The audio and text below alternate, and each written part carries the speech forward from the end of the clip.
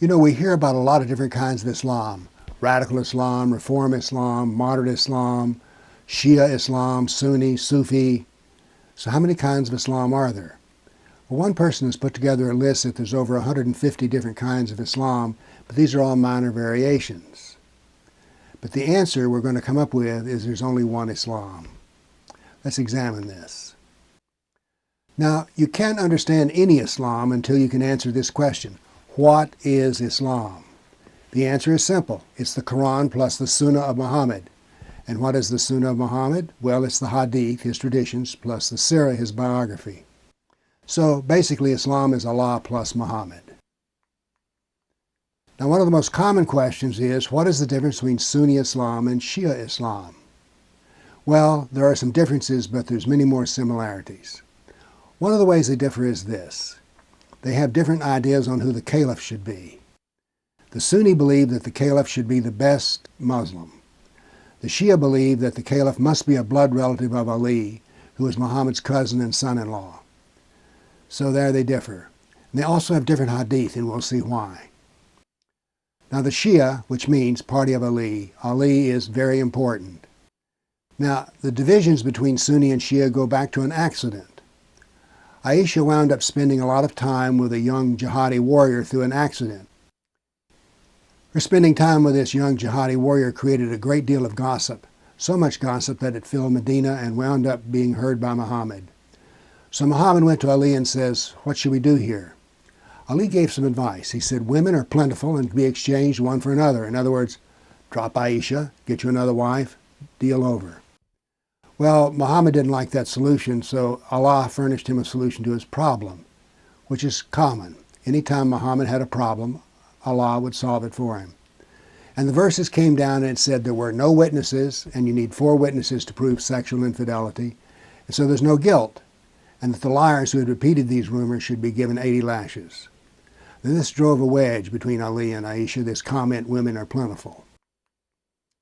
Now, after Muhammad's death, Aisha became very politically active and played a role in the caliphs.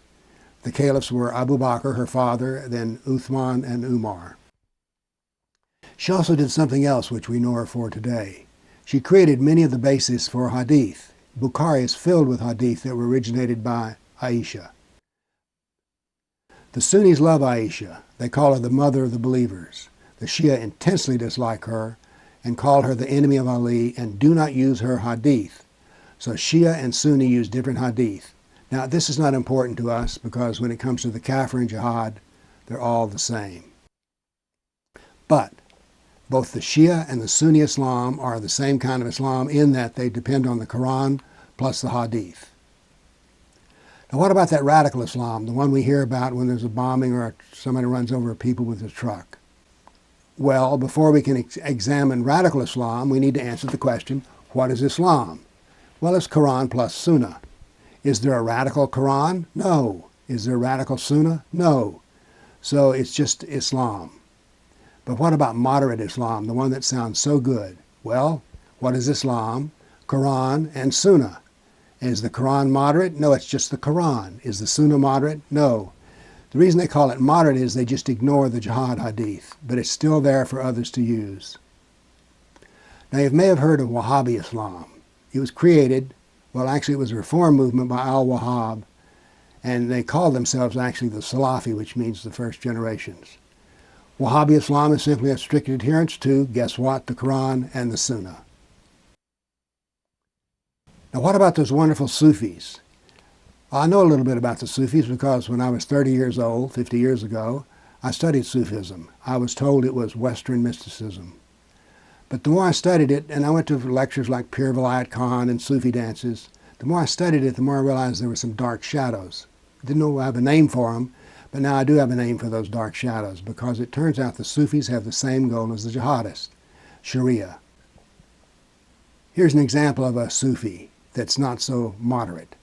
Daniel Pearl was a reporter for the Wall Street Journal, and he went to interview Khalid Sheikh Mohammed, a Sufi, in Pakistan.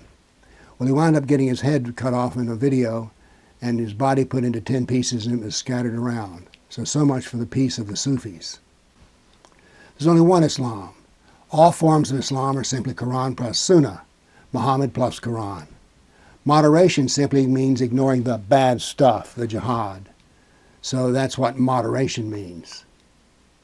Extreme or radical means using all of the Sunnah of the Quran, which includes the jihad verses.